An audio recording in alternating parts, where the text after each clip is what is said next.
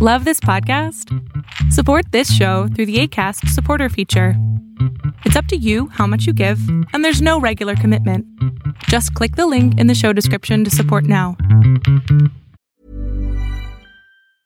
Normally, being a little extra can be a bit much, but when it comes to healthcare, it pays to be extra. And United Healthcare makes it easy with Health Protector Guard fixed indemnity insurance plans. Underwritten by Golden Rule Insurance Company, they supplement your primary plan, helping you manage out-of-pocket costs without the usual requirements and restrictions like deductibles and enrollment periods. So when it comes to covering your medical bills, you can feel good about being a little extra. Visit uh1.com to find the Health Protector Guard plan for you. It's that time of the year. Your vacation is coming up. You can already hear the beach waves, feel the warm breeze, relax, and think about work. You really, really want it all to work out while you're away. Monday.com gives you and the team that peace of mind. When all work is on one platform and everyone's in sync, things just flow. Wherever you are, tap the banner to go to Monday.com.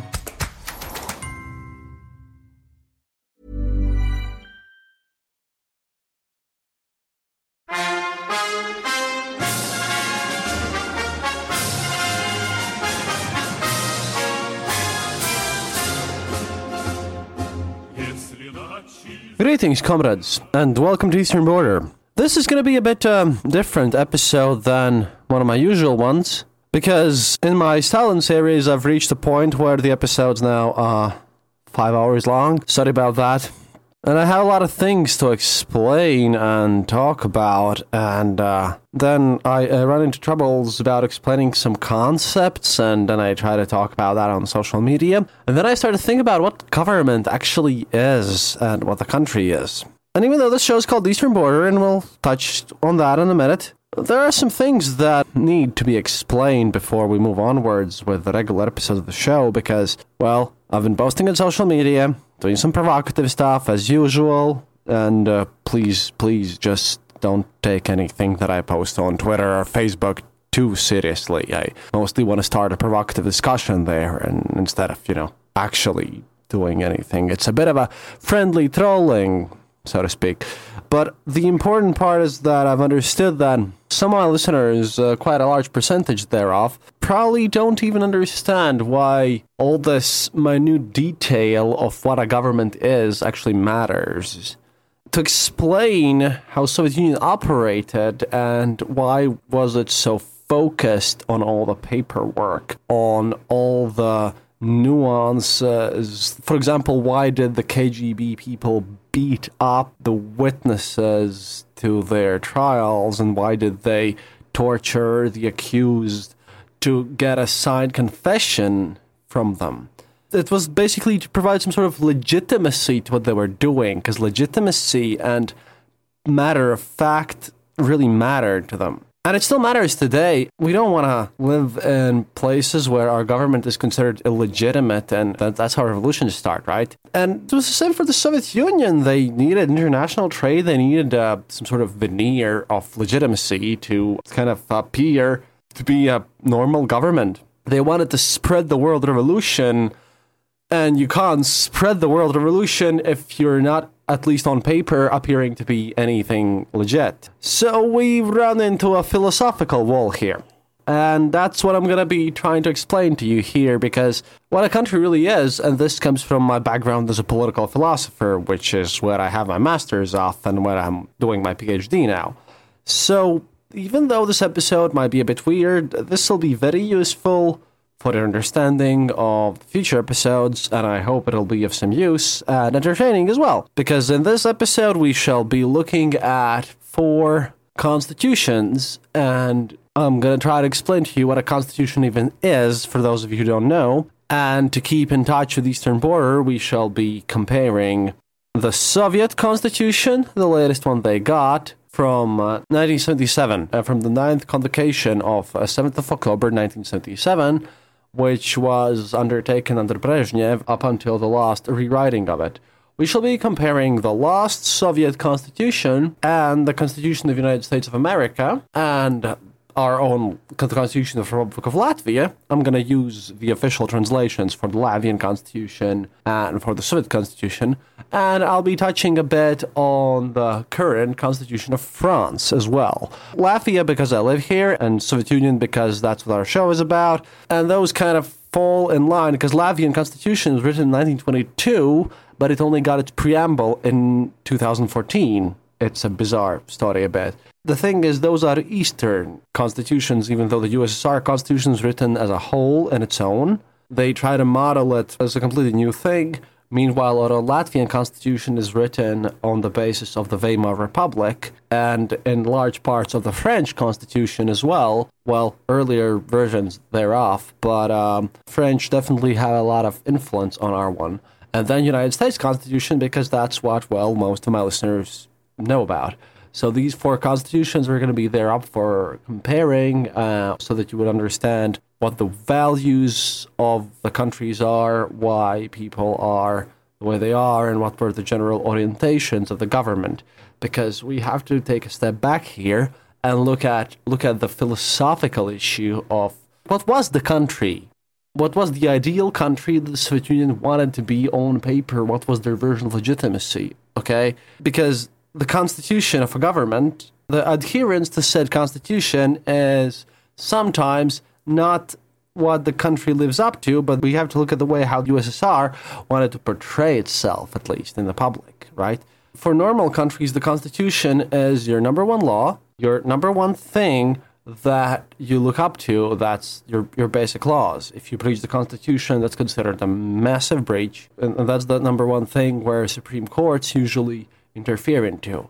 So to understand what constitution is, and not just in a specific way, not just in a way that, constitution is the basis of the standard agreement upon which certain peoples come together to create their own country. No, in different ways, constitution itself is the closest thing to a written agreement on what the given country even is. You have to have one because from the constitution of every country, all other laws stem from. And that's what the country and the state officials model their actions from and what they want to appear to other countries. Constitution is not only the most basic standards of political freedoms granted to each citizen, but also, as these constitutions could be widely read, it is also considered a kind of a public statement of what your country should be. That is your ideal of a country because, well, come to think of it, if you would consider publicly that, hey, we would rather live under a different country, well, why wouldn't you make the best constitution possible for your own nation? I mean, constitution not only resembles what each country's values are, what each country's specifics are, it also kind of shows what is the best possible country from a legal and historical standpoint that the people who agree to this constitution or whose elected representatives kind of agree to this constitution want to live in. Because, if you are writing a constitution, why not write the best constitution ever possible? Again, a long story, but this is important because I've been asked this a lot, like what is the real difference between the West and the East and the mentalities? And I'm looking at these constitutions and I'm looking at constitution is the definition of a certain people in an area of what they think the best possible country for them would be. And again, constitution only has power if everyone agrees to it, because what people think, where power lies, well, there it exists. Constitution, you might now think that the police department and everything has the power. You might think that various other portions of everything of the state apparatus in the country, but no, it's the people. It's been shown time and time and again, and I'll have a specific interesting example to start this show off with. But the real power lies where people think it lies. Therefore, the constitution of a certain country is how people of that country think the best country ever should be constituted. And again, you might think that it's the power of the state and power of everything, but in general, no. It has been proven wrong, usually, because any state is what you think it is. And this is important because if you remember my Gulag Inside things, right? My Gulag Inside series, where I spoke about how this internal prison was created, where I spoke about how people were basically forced to mistrust each other and what our cultural legacy is. It all came from inside. And the KGB apparatus was not so much about the direct oppression, even though that happened and a lot. It was more about creating the sense of being oppressed. It was more about the sense of how you should behave, what you should do, and how it should come about. If you think that I'm wrong here and that there is some sort of magical state apparatus that declares everything instead of what you think of it, well then, for the first part of the show, I want you to meet Emperor Norton before we go to the constitutions. It'll all make sense at the end. But I want you to meet Emperor Norton the First, and only Emperor of the United States of America. You see, Emperor Norton symbolizes things to me, and I'll be reading a bit from the article written by a San Francisco tour guide, because they give you nice information about this man who had power because, well, people believed he had power. See, United States was once ruled by a benevolent emperor. He was born in Britain, Joshua Norton, in 1818. Well, he grew up they moved to South Africa. His parents died when he was in his 20s, leaving him an estate worth about $40,000. And at the age of 27 or 28, I don't know exactly, he moved to the United States with about $40,000. In 1949, he came to San Francisco with as many dreams as many people who moved to America, well, had at the time. He wanted to make it super rich. But he decided to buy mining bells. He bought mining shares and whatever, and then he invested in real estate. He bought like plots of land all over the city, and basically his fortune grew to about $5 million in today's dollars.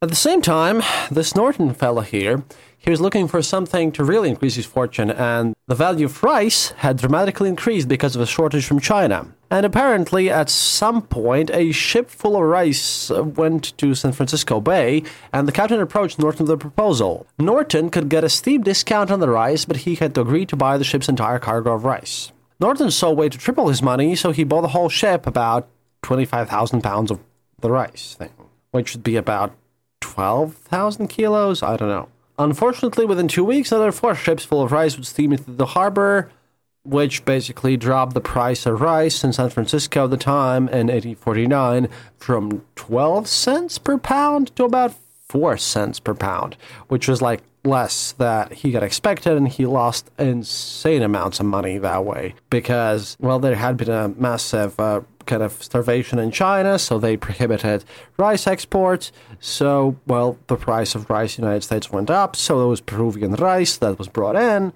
but, well, he was told that it was the last ship of Peruvian rice that would come in. It wasn't. Well, so sad.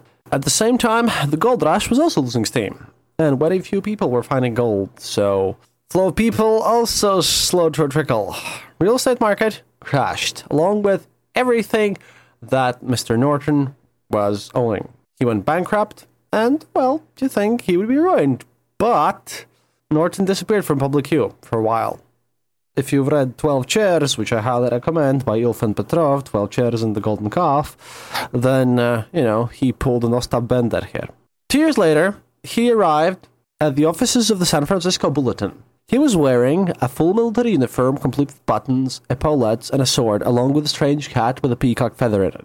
He asked for an ad to be published, and in this ad, Joshua Norton had declared himself Norton the First, Emperor of the United States of America. During his time, there were a dozen daily newspapers in the region that were desperate for good stories, and this seemed to be a great one. The newspaper immediately published Emperor Norton's declaration. By 1861, the emperor was doing it completely. It was just fully successful. The local playhouse put on a production entitled Norton the First. From that moment on, every time a theater opened a new show, they would reserve a seat in the front row for the emperor. Whenever he arrived, the theater manager would escort him to his seat as the orchestra played a fanfare and the audience stood up and cheered him. During this time, Norton, by the way, was still completely broke. He lived in a small boarding house, paying 50 cents per night. and his only income came from the charity of others. He was an interesting person because, for example, he became a massive tourist attraction.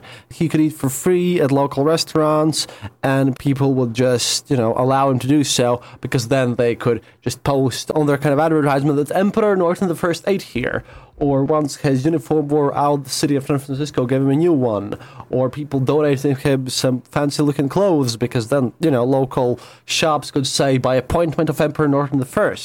And when, the railways opened up and Transcontinental Railway became open, he went on one of those trains, and apparently the ticket checker didn't recognize him, so he asked him to pay, and he printed his own money at this point, because obviously if you're the emperor, why wouldn't you print your own money? He basically made a triad about this, and it ended up with the owner, the guy after whom the Stanford University is named off, personally apologized to him and gave him a free ride for life. And then at some point, Mr. Norton basically apparently adopted two of super famous stray dogs, because apparently they had stray dogs there, and it was just crazy. And he even spoke with the lost king of Hawaii before their integration, and the king of Hawaii even refused to talk to the United States government, legit government, and he just wanted to talk with Emperor Norton, which he presumed was the only real authority there. It was just crazy.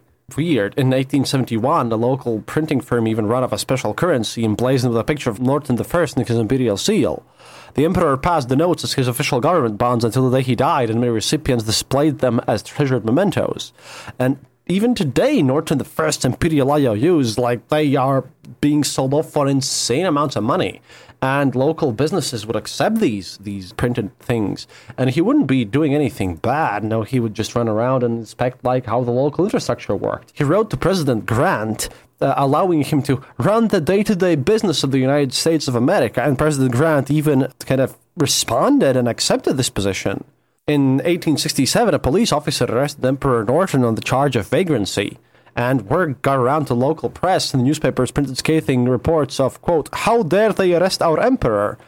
The next day, the chief of police released the emperor with an official apology. From that day onward, whenever the emperor would pass police officers in the streets, officers would salute him.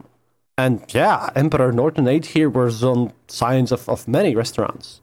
And he did a lot of interesting things, too. You might think he was just an eccentric and the whole town got invested in him, but they believed in him. And isn't that what constitutions are all about? Isn't the Constitution just a written piece of paper laying down somewhere that we believe in?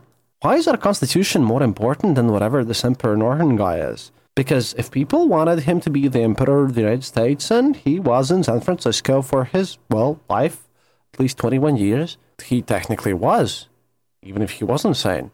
Especially if you know that during this time, there was a large amount of discrimination against Chinese immigrants. And thousands of them had come to the United States, and many people throughout the nation didn't like the immigrants because of economical collapses, and it was the usual immigrants are stealing our jobs stuff, and even though they're just trying to get a better life, a lot of people didn't like them. And apparently Emperor Norton walked in one of the kind of anti-Chinese immigrant riots, and he walked in front of the crowd, and according to the study here, he knelt on the ground and began reciting the Lord's Prayer, and he said, "We are all God's children." And he stopped a riot, and the mob dispersed without causing any violence.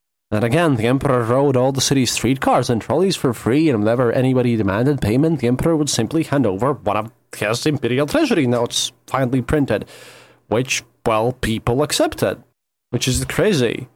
And yeah, I'll tell you again, Leland Stanford, the owner of the Central Pacific Railroad, after whom the Stanford University is named, presented the emperor with a free pass on all Central Pacific trains for life and personally apologized to him.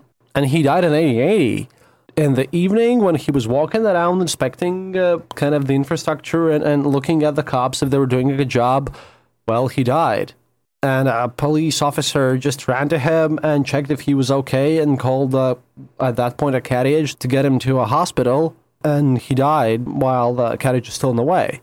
The next day, the very same day that at that point the new governor of California was sworn in, the local newspaper dedicated 4 lines to the new governor, 4 lines from his inauguration speech, and 34 inches to an obituary of Emperor Norton under the headline, "Le Roi est mort," which is "The King is Dead."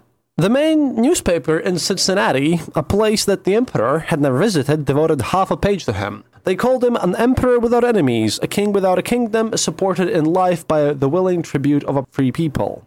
And somewhere between 10,000 to 30,000, which is like lowest and highest estimates, attended the funeral of the emperor. And he had nothing of value of him. He was like really living in this boarding room with no money and nothing. But he had like $5 worth of things besides his own stuff. But the local businessman club just pinched in and they just got him a nice rosewood casket and he was buried. And yeah, and Mark Twain used him as the model for the king in Adventures of Huckleberry Finn too after that. He was really a treasured part of the city as much as I can tell you about him. He also had like the most craziest edicts. For example, he declared that the political parties should get together well enough to actually work constructively. Whenever that would happen. He wanted to construct a bridge between San Francisco and Oakland, which actually came to fruition in 1936. Also declared in 1972 that anyone who referred to his adopted city by, quote, the abominable word of Frisco would be subject to a $25 fine. And then, well, they moved the cemetery in 1934. And still many people just went through this. He was like the leader of city parades. He did a lot of things. And his gravestone now says Emperor First of the United States of America and Protector of Mexico, which is a title he just picked up after the French invasion of Mexico. But if you think about it, he died an emperor, and I wouldn't even dispute his position. At least, well, when it came to San Francisco. It's kind of crazy to think about it, but this is what a constitution is. The people accepted him as an emperor, and so, well, he was. He didn't really enforce anyone to accept him, and yet they did. He didn't do anything. He was a living, breathing constitution. If enough people buy into your thing, buy into the deal that you're offering them, then if the people themselves are allowed to write the deal, then anything can be a constitution. Because Emperor Norton, right there, he technically is a constitution, even though he basically decided that the United States should be an absolute monarchy at the time. But now let's get to the actual constitutions, but think about this. We had 21 years where people of San Francisco took a bankrupt, insane bum of the street and made him a local massive celebrity, gave him more authority than the governor of California, where super rich people personally apologized to him, where people went to protest en masse when he was arrested and forcibly placed into an insane asylum. Isn't that political power? Didn't the people vote for him with his legs? Power lies where we think it lies. If you think that the Constitution is some abstract piece of paper written by someone you don't know in a long time's past, well, then amend it. Make it personal. But never forget that the power lies where people think it lies.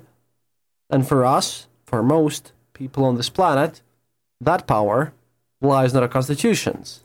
Which is why I want to do this comparison of our constitutions here. So let's get on to it. Hey guys, Annette here. Glad to have you with us for a new episode of The Eastern Border. As always, a big thank you to our Patreons. If you're not a Patreon and would like to become one, head over to patreon.com/The Eastern Border to find out how you too can support our show. To keep up to date with all things Eastern Border, follow us on Facebook and Twitter. And don't hesitate to send us a message with your comments and questions. That's it for now. Thank you for listening and see you online. This podcast brought to you by RussianVoiceovers.eu. Enjoy.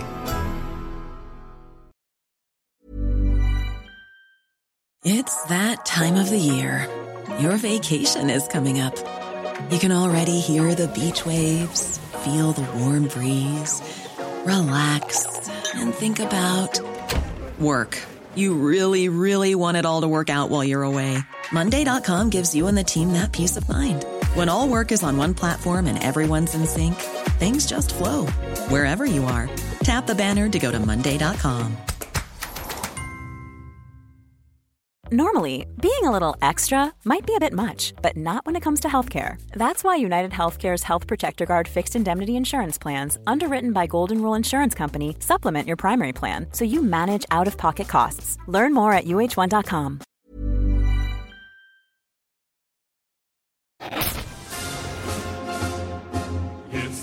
So, as we've discovered, the Constitution is where all the political power of the said country comes from, and, well, most of them have preambles. Our Latvian one has one as well. That was, however, only written in 19th of June 2014, even though everything else was written there without any amendments, modern amendments, like the basic version happened in 1922.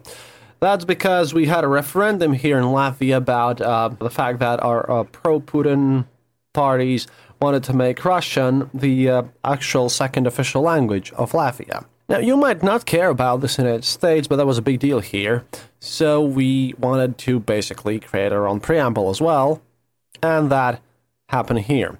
Preamble of the Constitution usually declares what a country, well, wants itself to be. And I'll start with the United States one, because we're going to look at 4 ones here. I'm going to, narrow my view. I'm not going to look at all the constitutions everywhere, like not all 4 ones at the same time, but I'm going to have to read to you all the 4 preambles. Well, the most famous one here, obviously, is arguably, well, for the French at least, is the United States one. In general, the preamble states, quote, "We, the people of the United States, in order to form a more perfect union, establish justice, ensure domestic tranquility, provide for the common defense, promote the general welfare, and secure the blessings of liberty to ourselves and our posterity, do ordain and establish this Constitution for the United States of America." What this preamble tells you is that already you have a certain amount of people who decide to live in this abstract United States. Let's just presume that the United States has a spherical cow in a vacuum for general purposes, but if I would not know anything else about the United States of America, and you have to, start from here because this is the meat of the burger that is a country, that's the Constitution, right? From this one, I understand that there are certain amounts of people that live in some place called the United States, and that they want to form a union among themselves, which shows me that people of the United States want to kind of slam together closer, and they want to, establish justice, tranquility, common defense, general welfare, and do all these, nice common things. Then comes some sort of mysterious blessings of liberty. Okay, whatever is a blessing of liberty, with the B being capitalized, whatever that is, but you go, guys. I'm pretty sure that's finally defined onwards. And they want to do that not for them, but for their kids as well, and they want to establish this thing. Basically, United States of America Constitution Preamble, where they define what they're out, what's the job at hand and what they want to do, is that, hey, we're a bunch of dudes living in this here place, and then we want to make this stuff work out for us, and, we're kids too, so that we could, live in a nice little cool thingy. I will now contrast that with the Constitution of the Soviet Union's preamble, which is much longer, but again, it's also clear in the meaning. This one's a much longer one. This is, everything's written out more clearly. The stuff that's written in the preamble of the U.S. Constitution, it's written much more explicitly in the USSR's Constitution of 1977, which is the Brezhnev's one, which is the third one. But here we go. Quote, "Preamble of the Constitution and Fundamental Law of the Union of Soviet Socialistic Republics as adopted in the 7th, in brackets, special session of the Supreme Council of USSR, 9th convocation of 7th of October 1977. The Great October Socialist Revolution, made by the workers and peasants of Russia under the leadership of the Communist Party, headed by Lenin, overthrew capitalist and landowner rule, broke the fetters of oppression, established the dictatorship of the proletariat, and created the Council Soviet, that is. Council and Soviet are the same things, really. Council State. A new type of state, the basic instrument for defending the gains of the revolution, for building socialism and communism. Humanity thereby began the epoch-making turn from capitalism to socialism. After achieving victory in the Civil War and repulsing imperialist intervention, the Soviet government carried through far-reaching social and economic transformations and put an end, once and for all, to all exploitation of a man by another man, antagonisms between various classes, and strife between nationalities. The unification of the Soviet republics and the union of Soviet socialist republics multiplied the forces and opportunities of the peoples of the country in the building of socialism. Social ownership of the means of production and genuine democracy for the working masses was established. For the first time in the history of mankind, a socialist society was created. The strength of socialism was vividly demonstrated by the immortal feat of the Soviet people and their armed forces in achieving their historic victory in the Great Patriotic War. This victory consolidated the influence and international standing of the Soviet Union and created new opportunities for growth and the forces of socialism, national liberation, democracy, and peace throughout the world. Continuing their creative endeavors, the working people of the Soviet Union have ensured rapid, all-round development of the country and steady improvement of the socialist system. They have consolidated the alliance of the working class, collective farm, kolkhoz, peasantry, and people's intelligentsia, and friendship of the nations and nationalities of the USSR. Socio-political and ideological unity of Soviet society in which the working class is the leading force has been achieved. The aims of the dictatorship of proletariat having been fulfilled, the Soviet state has become a state of the whole people. The leading role of the Communist Party, the vanguard of all the people, has grown. In the USSR, a developed socialist society has been built. At this stage, when socialism is developing on its own foundations, the creative forces of the new system and the advantages of the socialist way of life are becoming increasingly evident, and the working people are more and more widely enjoying the fruits of their great revolutionary gains. It is a society in which powerful productive forces and progressive science and culture have been created, in which the well-being of the people is constantly rising and more favorable conditions are being provided for the all-round development of the individual. It is a society of mature socialist social relations, in which, on the basis of the drawing together of all classes and social strata and of the jurisdictional and factual equality of all of its nations and nationalities and their fraternal cooperation, a new historical community of people has been formed, the Soviet people. It is a society of high organizational capacity, ideological commitment, and consciousness of the working people, who are patriots and internationalists. It is a society in which the law of life is concern of all, for the good of each, and concern of each for the good of all. It is a society of true democracy, the political system which ensures effective management of all public affairs, ever more active participation of the working people in running the state, and the combining of citizens' real rights and freedoms with their obligations and responsibility to society.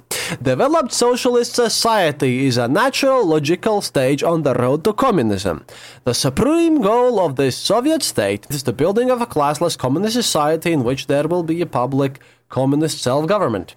The main aims of the People's Socialist State are, quote, to lay the material and technical foundation of communism, to perfect socialist social relations, yes, socialist social relations, totally awesome, and transform them into communist relations, to mold the citizen of communist society, to raise the people's living and cultural standards, to safeguard the country's security, and to further the consolidation of peace and development of international cooperation.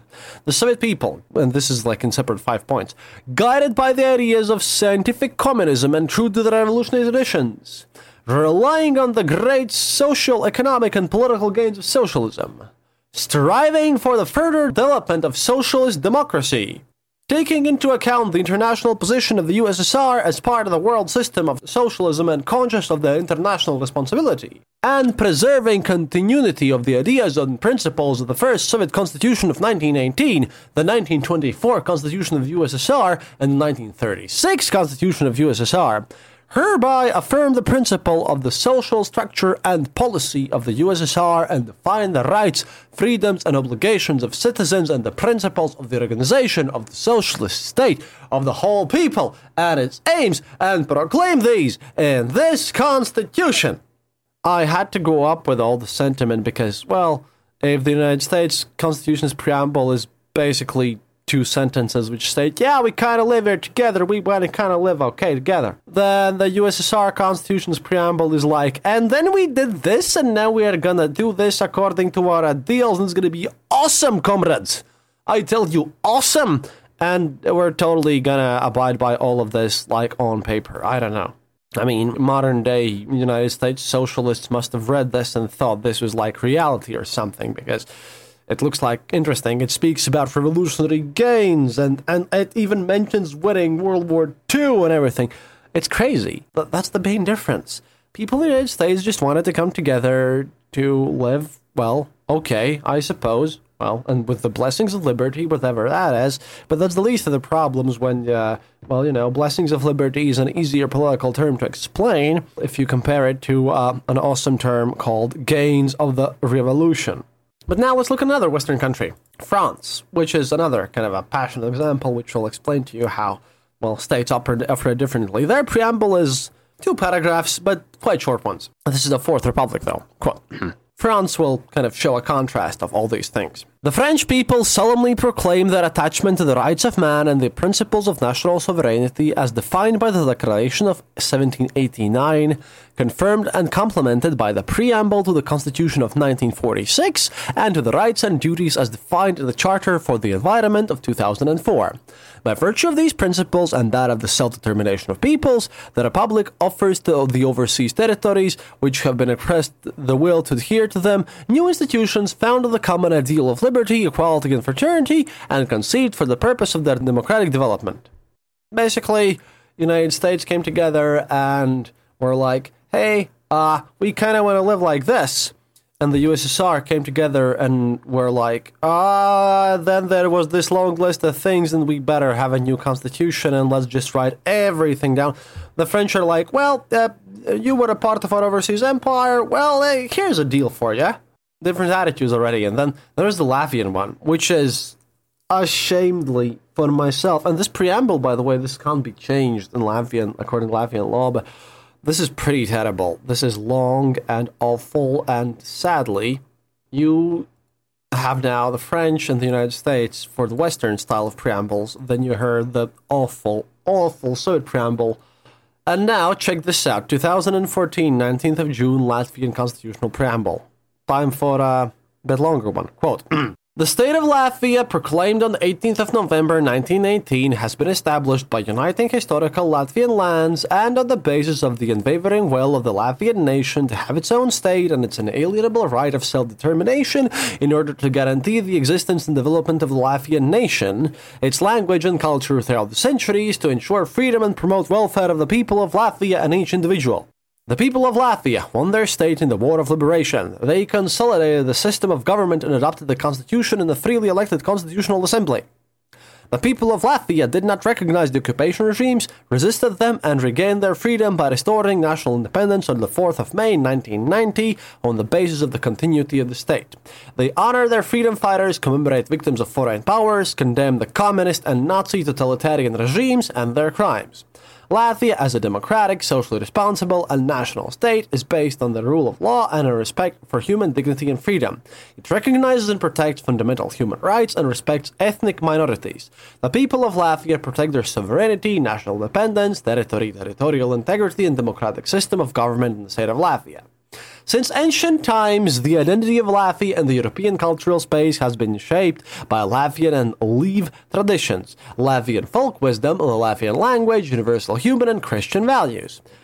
Even though we still use tribes and tribal spaces in our country to determine administrative divisions, and even though our main festivities of the year are pagan ones, and this is hard because we were there before the Crusaders came. This is kind of like if say Iroquois were their own nation and they would proclaim that they were based on Christian values.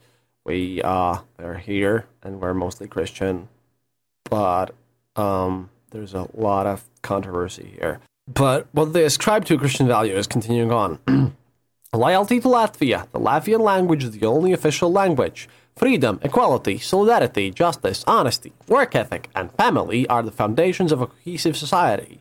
Each individual takes care of oneself, one's relatives, and the common good of society by acting responsibly toward other people, future generations, the environment, and the nature. While acknowledging its equal status in the international community, Latvia protects its national interests and promotes sustainable and democratic development of a united Europe and the world. God bless Latvia. As you can see, we have sadly gone the route of the Soviet-era thing, and this is, I assure you, the same with every Eastern Bloc constitution ever. We like our long preambles. We like to spell out everything. As you can imagine, if your basic document differs, then the rest of the mentality would follow. What's going to happen next is that I'm going to look through kind of what I consider the most important points, because, well, after the preamble, which is the definition of your country in this constitution, next part is where I'm going to be looking at what are the most important things included then in the constitution, because obviously the most important things should happen in the first parts of the constitution, which define the way your government is being run and how it's operated, and then kind of the less important things in the matter of importance. And there, well, I hope that the savvy listener of mine shall also note some key differences between, well, USSR, Latvia, France, and the United States. Because, like I said, this is a purely speculative, interesting episode. But it's important to understand what the USSR thought of itself, and the only way how to explain it is through doing this constitutional comparison. And here I want to start with the Constitution of the United States, because, well, the United States Constitution goes through its Article 1, which is the legislative one, about how all legislative powers herein granted shall be vested in the Congress of the United States, which shall consist of a Senate and the House of Representatives, which basically go through how every state gets its own powers, how everything gets, like, split up and everything. It's purely economical things, actually. Like, how bills would be made, how everything will happen. What's interesting is that how the Senate and the Congress shall be set up, basically, is the most important part here. Until you get to the Article 1, Section 8, where the powers of Congress are defined, and then there's Section 9, where they also kind of limit the powers of the Senate and powers of the states and everything. The United States Constitution basically starts itself off by defining how the people of the United States should govern themselves.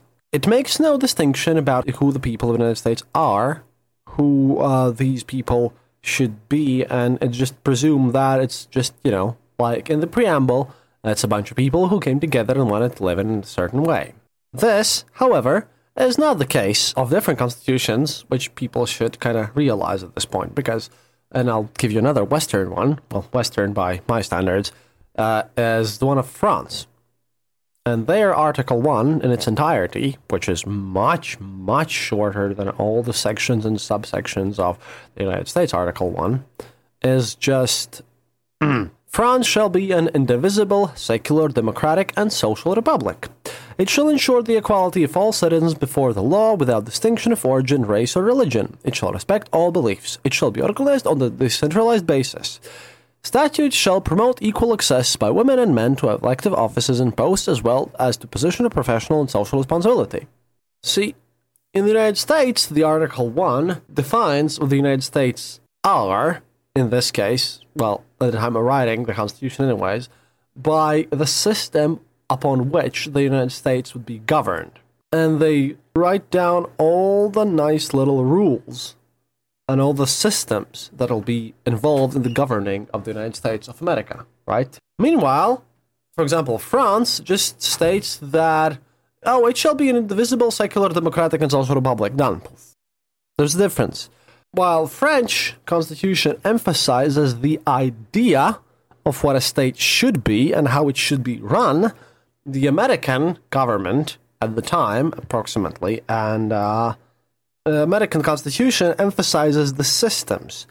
So the French define themselves, obviously, by their idea of what a state should be, while Americans run it like, well, as you would expect, like a business thingy. Americans define themselves by the way they are run, while the French define themselves by who they are. French define themselves by the idea of France, while Americans define themselves, at least according to the Constitution, as read as is by me, who is not an American at this point, by how they are operated. Because apparently, well, there are two options here. Either the United States implicitly take onto themselves to define themselves, or they truly are, instead of defining by who they are defined by, well, how they used to operate. Because, well, what are the people who should be operated are different. And then we come to USSR. This nice constitution of 77. USSR runs a bit of a middle ground here, but again, the differences are subtle, yet I really hope that you catch on to them and understand how, I would risk to say, the mentalities of the state work out.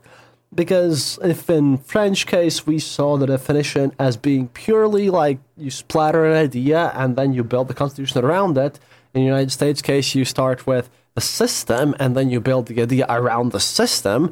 The USSR does it a bit differently. They have the chapter 1, the political system, which has 9 articles, which I'm going to read in full, because, well, each of these articles is basically one sentence, or 2 at the best, so. Chapter 1, the political system. Article 1. The Union of Soviet Socialist Republics is a socialist state of the whole people expressing the will and the interests of the workers, peasants, and intelligentsia, the working people of all the nations and nationalities in the country. So, the USSR Constitution begins by the definition of their economical system. The economical process, not an idea, not the system of how everything is being run. They begin by declaring themselves a socialist state, which is interesting because the French also declare themselves to be, as a reminder, a social republic. French declare themselves to be a social republic. USSR declares itself a socialist state. The legalese of this is minute, but there's a subtle difference. I mean, well, it's basically comparing, like, I don't know, Bernie Sanders to Joseph Stalin. There is a, well, obvious difference between the two people here. It's interesting because, first of all, France, in their constitution, put themselves to be an indivisible, secular, democratic, and social republic. Meanwhile, USSR states that it is a social state, then the other parts. And then they become to define everything because in Article 2 they state that all power in the USSR belongs to the people. The people exercise state power through councils of people's deputies which constitute the political foundation of the USSR. All other state bodies are under the control of and accountable to the councils of people's deputies. Article 3. The Soviet state is organized and functions of the principle of democratic centralism, namely the electiveness of all bodies of state authority from the lowest to the highest, their accountability to the people, and the obligation of lower bodies to observe the decisions of the higher ones. Democratic centralism combines central leadership with local initiative and creative activity, and with the responsibility of each state body and official for the work entrusted to them. And then they kind of go through a bit of a system, but a bit of an idea, kind of in between the French and the Soviet ones. But there's an interesting article, Article 6.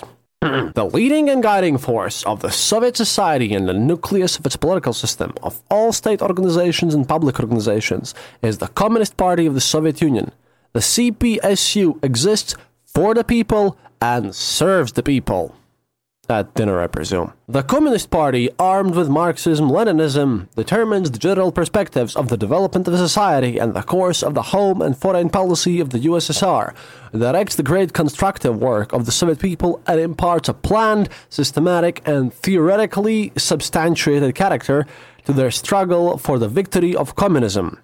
All party organizations shall function within the framework of the Constitution of the USSR. So, the Communist Party wrote in the Constitution itself that it shall be the only party and that it shall work within the Constitution that it itself wrote. It's a nice little piece of circular logic. The nice little crazy thought that, hey, we're going to work within the Constitution, but only if we write it ourselves. Awesome. Meanwhile, well, back in our current Latvian Constitution, our Chapter 1, we don't have articles, we have chapters here too. Again, somewhat Soviet, somewhat bought out from the Western systems, weird as it is. Chapter 1 is called General Provisions. And these are really short, there are like 4 of them, because, we get to General Provisions, and then Chapter 2 as well, but you would get as Article 1 of the United States Constitution with all the systematical things, all the system stuff, which is pretty long, explaining how our parliamentary republic works through the Sejm, or Parliament, which is just temporal one, and we're also not a federation, so it's kind of simpler, and what powers our president has, because it's kind of like a vice president, but more prime minister. It's a weird thing. But it's more complicated than that. Anyway, our general provisions of the Chapter 1 of our Constitution is that, number 1, Latvia is an independent democratic republic. Number 2, the sovereign power of the state of Latvia is vested in the people of Latvia. Number 3, the territory of the state of Latvia within the borders established by international agreements consists of Vidzeme, Latgale, Kurzeme, and Zemgale, which are, our old tribes used to live. 4 tribes for Latvia, 5 for Lithuania, and there you go. There's the Baltic people. Estonians are Finno-Ugric. They're a bit different. They're politically connected to us, but not ethnically, but that doesn't matter that much. And then number 4, the Latvian language is the official language of the Republic of Latvia. The national flag of Latvia shall be red with a banner white. Again, Latvia defines itself by the people who live there and by our symbols. Soviet Union defined itself by its economical statutes, by what economy it ran. It defined itself as a socialist republic, while Latvia defines it by country for Latvians with these symbols and our language. USSR, this is our socialist state. United States of America, well, these are the rules. United States defines itself by the system it's being governed. Meanwhile, France defines itself as being indivisible, secular, democratic, and social. There are nuances, but I hope that at this point you understand that, well, being French is something very different from being Latvian, or Soviet, or American, and vice versa. Anyway, well, it seems that I'm going to have to record another part of this this week, because we run over our time limit for a bit. So, let this be part 1 of the Constitution. We're going to finish this in part 2, which is going to happen in a few days. Just that, well, been recording for a couple of hours today, getting kind of hard. And, well, enjoy this episode. Well, treat it as your Constitutional 101, and after that, I hope this shall serve you well in thinking about what a country is, how it works, and we'll get back to these nice little 4 constitutions next week. Thank you for listening, and I hope that you don't mind that I took this nice little meandering here to ruffle up the bits slightly and to take some time to explain the political inner workings, because I hope that you do understand how the USSR viewed itself a bit more. До свидания, товарищи. Thank you for listening to The Eastern Border. If you have any comments or specific details you'd like to know, you're welcome to leave it in the comment section on our site, theeasternborder.lv, and we'll rummage even to the western border to find you an answer. Like this podcast, subscribe to us on iTunes, Stitcher, or on our RSS feed. Happiness is mandatory. Good reviews and donations feed the farmers of our kolkhozs in the great motherland. The Eastern Border salutes you. This podcast is part of the Dark Myths Collective. Visit darkmyths.org for more shows like this one. The Dark Myths Void. Hi, I'm Daniel, founder of Pretty Litter. Cats and cat owners deserve better than any old-fashioned litter. That's why I teamed up with scientists and veterinarians to create Pretty Litter. Its innovative crystal formula has superior odor control and weighs up to 80% less than clay litter. Pretty Litter even monitors health by changing colors to help detect early signs of potential illness. It's the world's smartest kitty litter. Go to prettylitter.com and use code ACAST for 20% off your first order and a free cat toy. Terms and conditions apply. See site for details. Flexibility is great. That's why there's yoga. Flexibility for your insurance coverage is great too. That's why there's United Healthcare Insurance Plans. Underwritten by Golden Rule Insurance Company, United Healthcare Insurance Plans offer flexible, budget-friendly coverage for medical, vision, dental, and more. One of these plans may be right for you if you're, say, between jobs, coming off your parents' plan, turning a side hustle into a full hustle, or even missed open enrollment. Want more flexibility? Find out more about United Healthcare Insurance Plans at uh1.com.